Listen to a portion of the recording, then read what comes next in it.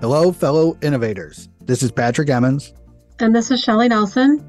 Welcome to the Innovation and the Digital Enterprise Podcast, where we interview successful visionaries and leaders, giving you an insight into how they drive and support innovation within their organizations. Today, we're welcoming Rich Alapack to the show. Rich is the founder of We All Live Here, an organization that uses art, community, and technology to develop experiences, programs, and activities that remind us all to get along and help each other succeed.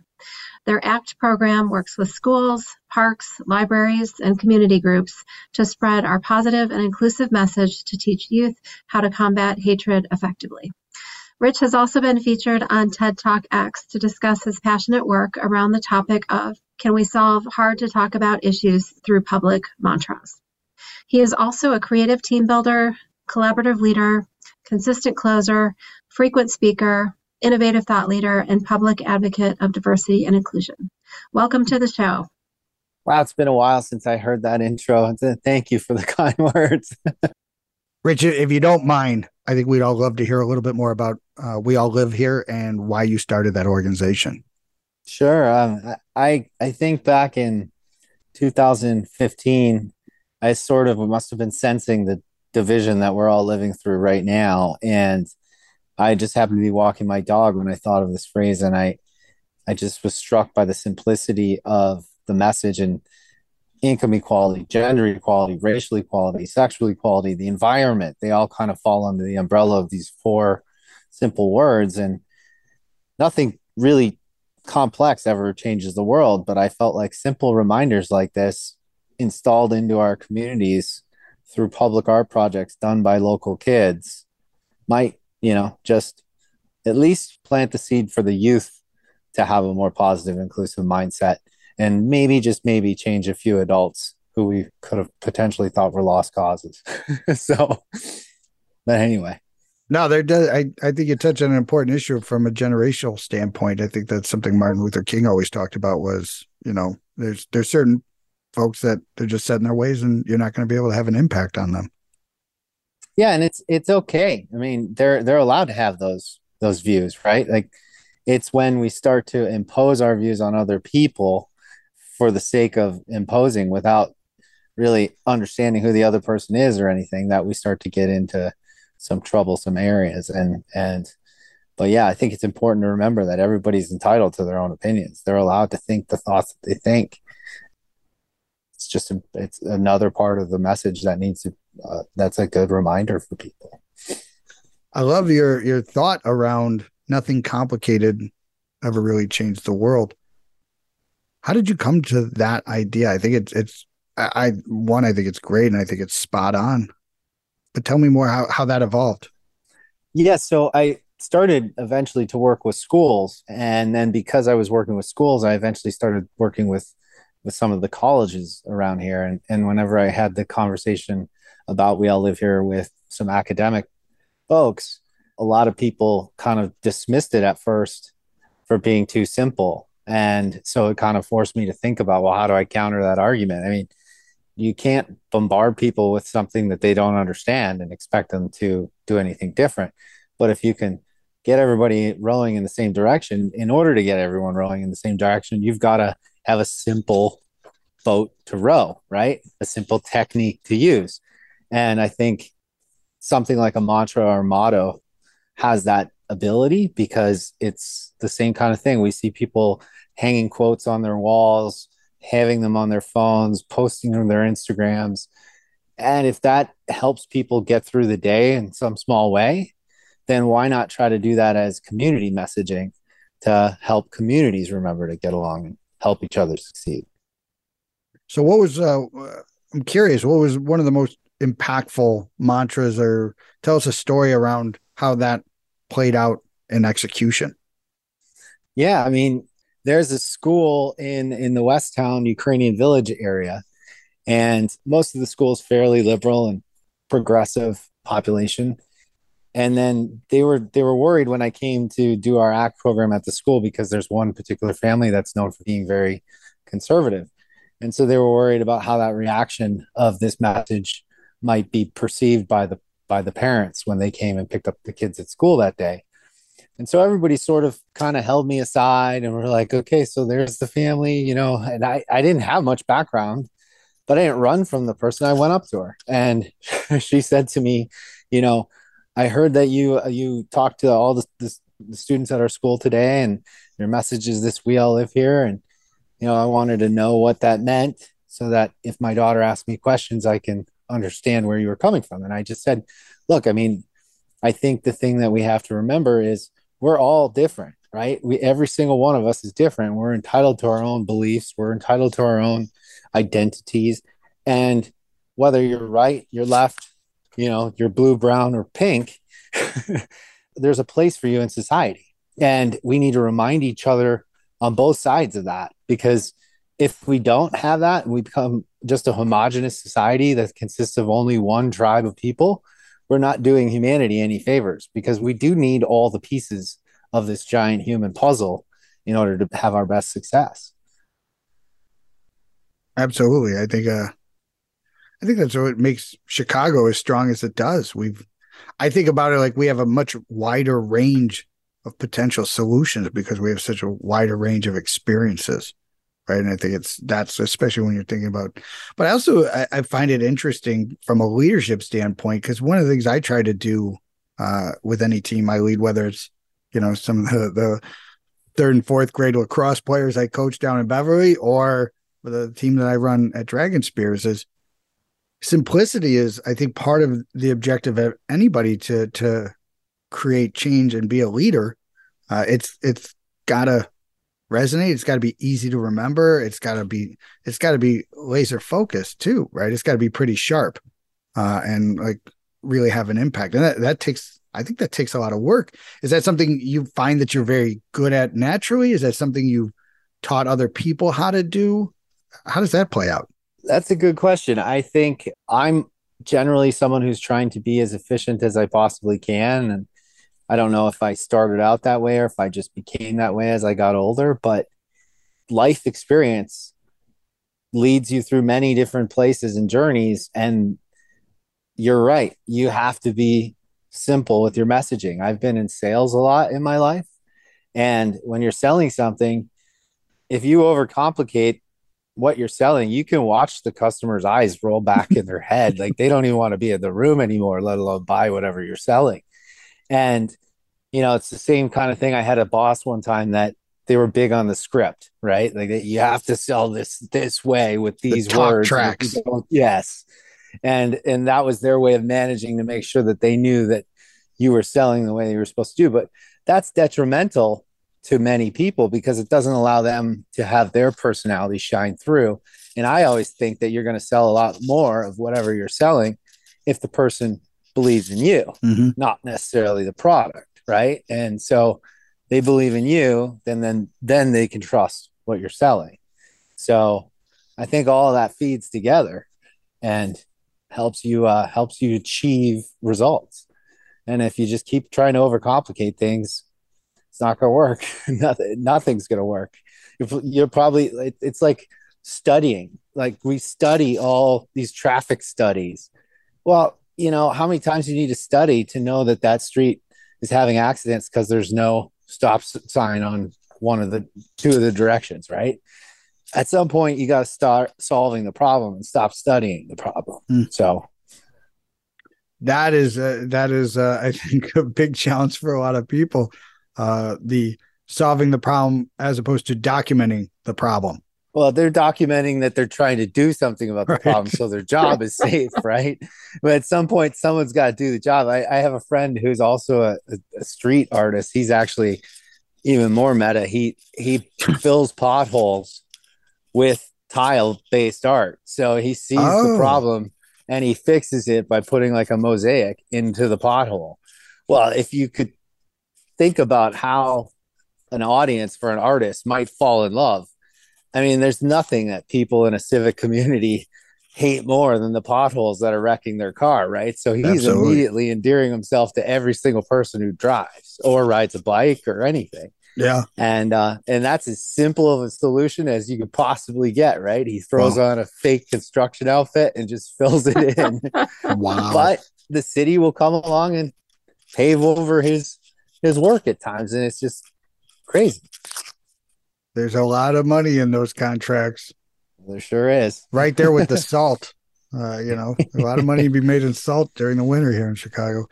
It's an interesting. At first, when you said he fills potholes, I thought he was like fill it like so he's out being a street artist, which, from my experience, translated into graffiti, right? Right. Right. And so it just seemed like it's a little bit of a Clark Kent Superman kind of situation there. Like during the day, those potholes, and at night he's out tagging, right? Which I think that'd be kind of a cool comic book. Now that I think about it, I'm gonna copyright that before you guys can at the end of this call. I don't want you guys running around. Sounds like the next Teenage Mutant Ninja Turtles. So probably I could draw if you need an artist. Can you? Yes. I cannot. I couldn't. Yeah. Stick figures. Right. I tried. You should have seen me with anyways, we're not going on that subject. We're going to take out most of what I just said. So don't worry about that. So what is the future for We All Live Here? Well, so I'm excited by the future because, I told you guys this story before, but I think I blame myself for this whole pandemic that we all lived through because you must be a Cubs fan.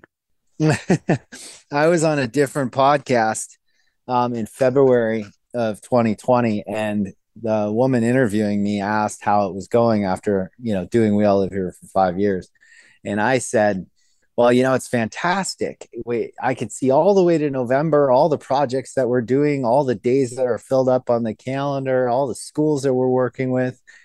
And then the next week, the pandemic hit. So if I had not taken the chance to boast about how many projects that were coming up, I could have saved us all a lot of heartache. But to answer your actual question, we had to do a pandemic pivot because we couldn't get together with people and create public art, and we couldn't go into schools and do the assemblies and teach the kids the things that we teach and then create the public art. And so one of the things that got me through those early days was the projects that I did have. Thankfully, the kids or the principals were still wanting those to be completed as a thing to be excited whenever the kids did come back to school.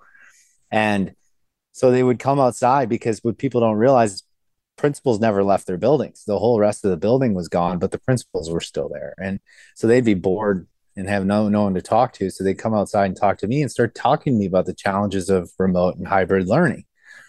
And I started listening and asking questions like a designer would, right? Just kind of trying to see if there's anything I could do about the problem. And one of the things that really jumped out to me was there was a principal that told me that he had a teacher that wanted to reconnect with his math students by just teaching them how to play the guitar, right? That's musical, that's mathematics. But he had no way to do that because at this school, YouTube was blocked. If you or I wanted to make a lesson on how to play the guitar, we might just create a video and upload it to YouTube. But in this case, that wouldn't work. And so he was bemoaning the fact that he wanted to say yes to this teacher, but there was nowhere for that content, if you will, to live.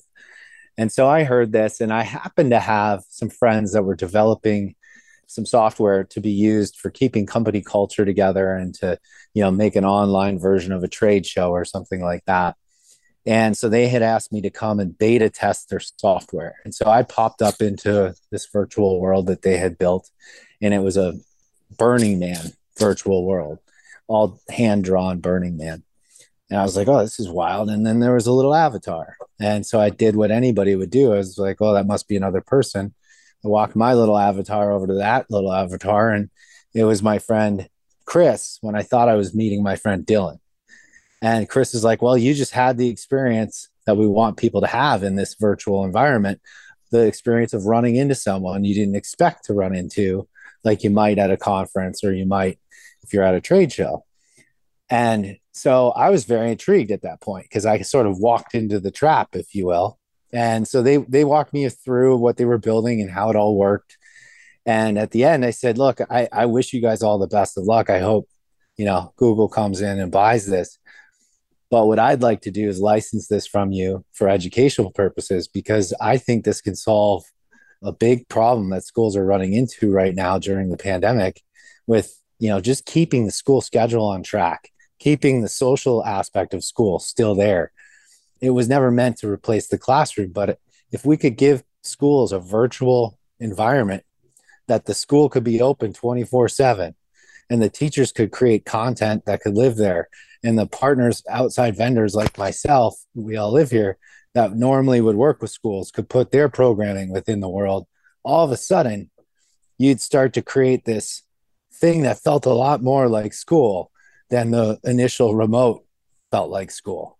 And so I started to show principals what this technology could do. I'd already worked with 110 different schools or something like that. So I kind of created a cohort of 30 different principals that I bounced ideas off of with this software. And one of the first principals that looked at it said, Rich, this solves a problem that it's a basic problem that no one's ever told me how we're going to solve. How, if I'm going to remote hybrid learning, how am I going to keep the kids at home focused or still online when the kids in one classroom have to walk down the hall to get to another classroom? How am I going to do that? And when I asked that question to downtown, nobody has an answer for me. And she's like, this is great because the kids could just go disappear into Schooltopia while they're waiting for the next class to start. And they just hang out with their friends like they would in the little 7 minutes in between classes or whatever it is. And then lunch and recess can be within Schooltopia, and you can hang out with your friends within the environment. But I wanted to have also the environment where, outside third-party vendors could kind of help solve some of these problems that the schools were having. And that would create an ecosystem or an on-ramp for some of that help to be able to arrive. That's amazing. That's really exciting. Yeah. And how many early adopters have you had, or what's been your success with that program? Well, so I guess this is probably something that I learned that might be useful for the audience. I had already worked with a number of CPS schools. So I thought in my head, the strategy was, let's get CPS on board, because if Chicago Public Schools gets on board, that's the third largest school district in the country. And if they start using this software, then we can go get all the rest of the school districts based on that. And I knew that I was biting off probably an impossible thing to do, but there was a lot of movement because this was a problem that was definitely needing to be solved, and nobody was coming up with a solution. So I had many meetings with instructional technology folks. I had many meetings with different districts within Chicago Public Schools to try to make this move forward. But we're still, I guess we're about 2.5 years later now, and we're still waiting on the technology contract. Because I was set up as an arts vendor, I had to then go through and become a technology vendor, which if you're bringing programming to a school, any principal has the autonomy to do whatever they want within the four walls of their building. But they don't have the autonomy to just buy technology ad nauseum from whoever comes in the door selling them technology, which is probably a good thing. So I just felt like we'll just keep hammering away and being patient until it finally starts to happen. And unfortunately, the bureaucracy won. So we're starting to now explore, as we talked about in previous chats, starting to explore looking at other districts to see how we can get some of those beta partners in action. It's really just a content creation cost recovery for our business. And then we can spread that cost across all the schools that end up signing up. So, what would you say is the most important lesson that you've learned through this process? That if there's other entrepreneurs out there looking at, because I think it's an interesting strategy of connecting a solution to a problem, augmenting that solution in a very specific way.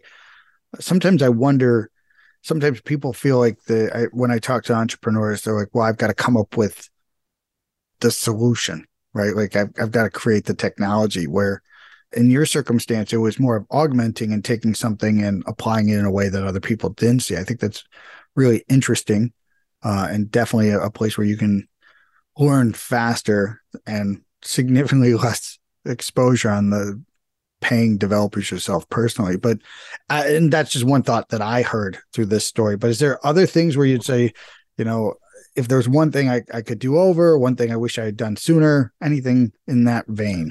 Well, I'll share a different story because I have been an entrepreneur before. And so while I was in school, back in college, I started a website called findaplacetolive.com, which grew to be the official fundraiser for the American Marketing Association's collegiate chapters.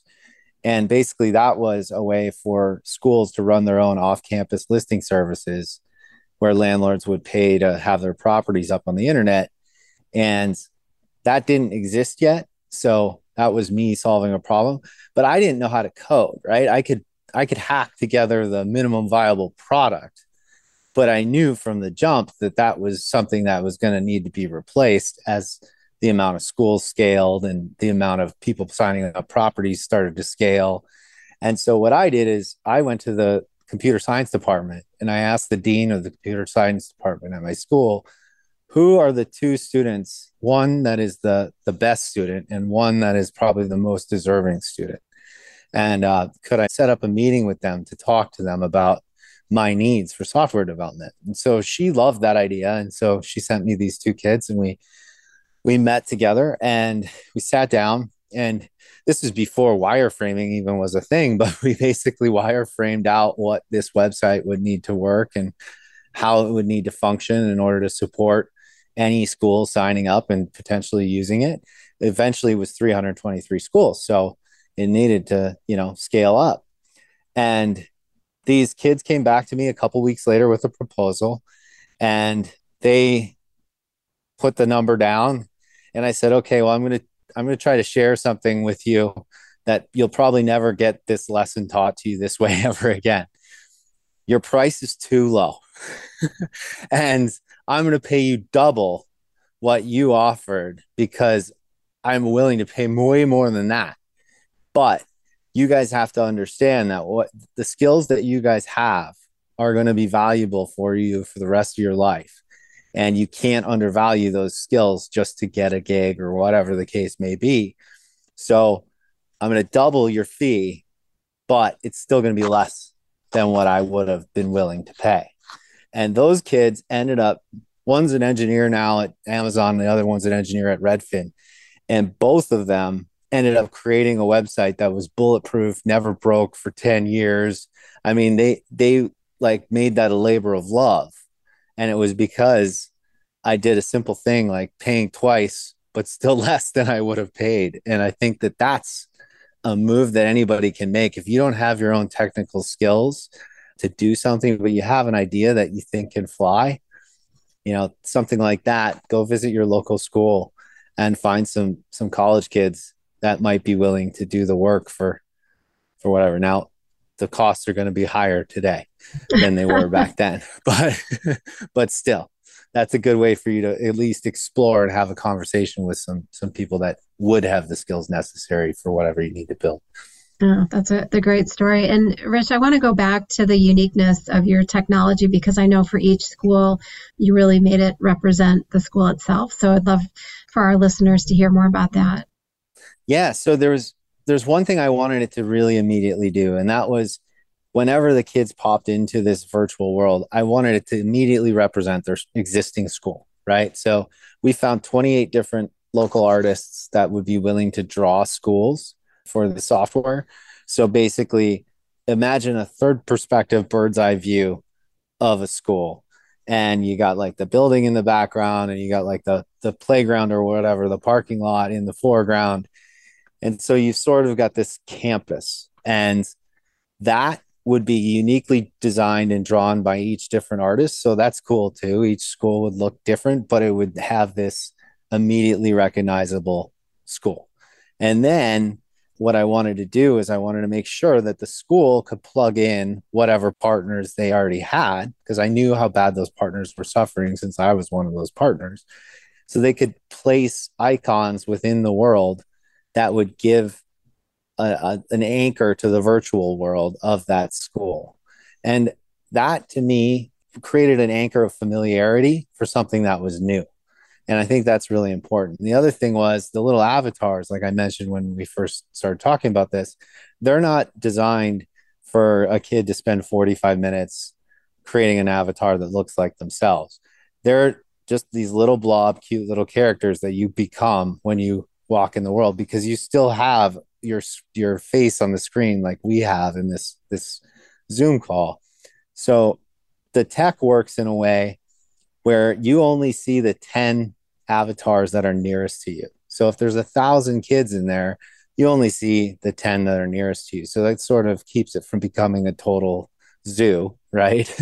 And you can then use other icons within the space to say to your friends, hey, let's go meet by the basketball court, or let's go meet by the food truck or the field trip school bus, whatever the case may be. And that way you can meet your friends, you can hang out together, and then you can go do learning modules or whatever the school has populated the software with, or the content that We All Live Here would produce, or other partners that were already working with the school. Curious, did you guys support functionality such as fight at the bike rack? Because that was one of my favorite activities during grade school years. No, but the threatening of the bike rack at about your question does relate to a question that was really high on the instructional technology people's minds, right? Like, is this environment going to be a safe environment? Are the bullies going to be able to bully the kids? And the short answer is, I don't know if you can really ever stop bullying, right? Because it's been going on since the dawn of time, despite our best efforts. But in this environment, you've got a background layer that's tracking what's happening. And I think it's more akin to if you're on the playground and the bully comes out and starts bullying you, if the principal suddenly shows up, the bully stops bullying, right? And I think that that's what this environment kind of creates, because you never know who might just pop up into your group of 10 avatars at any moment in time.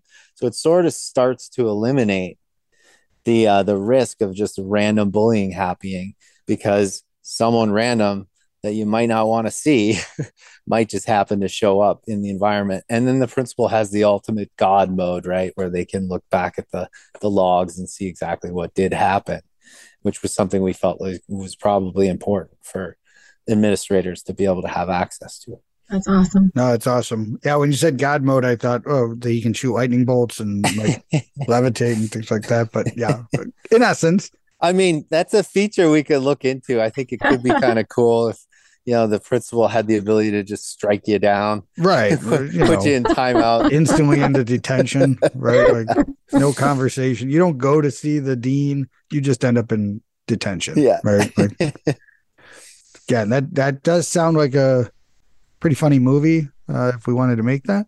Where like living in virtual reality that way, but it's really amazing stuff. And I think we had that conversation before the call about clearly there's some very serious challenges in how we're going to support continuing education for everyone, and that we've got some very serious challenges that these traditional models, right, are just not going to be able to support going forward. So please let us know as things continue and how you continue having success with other school districts.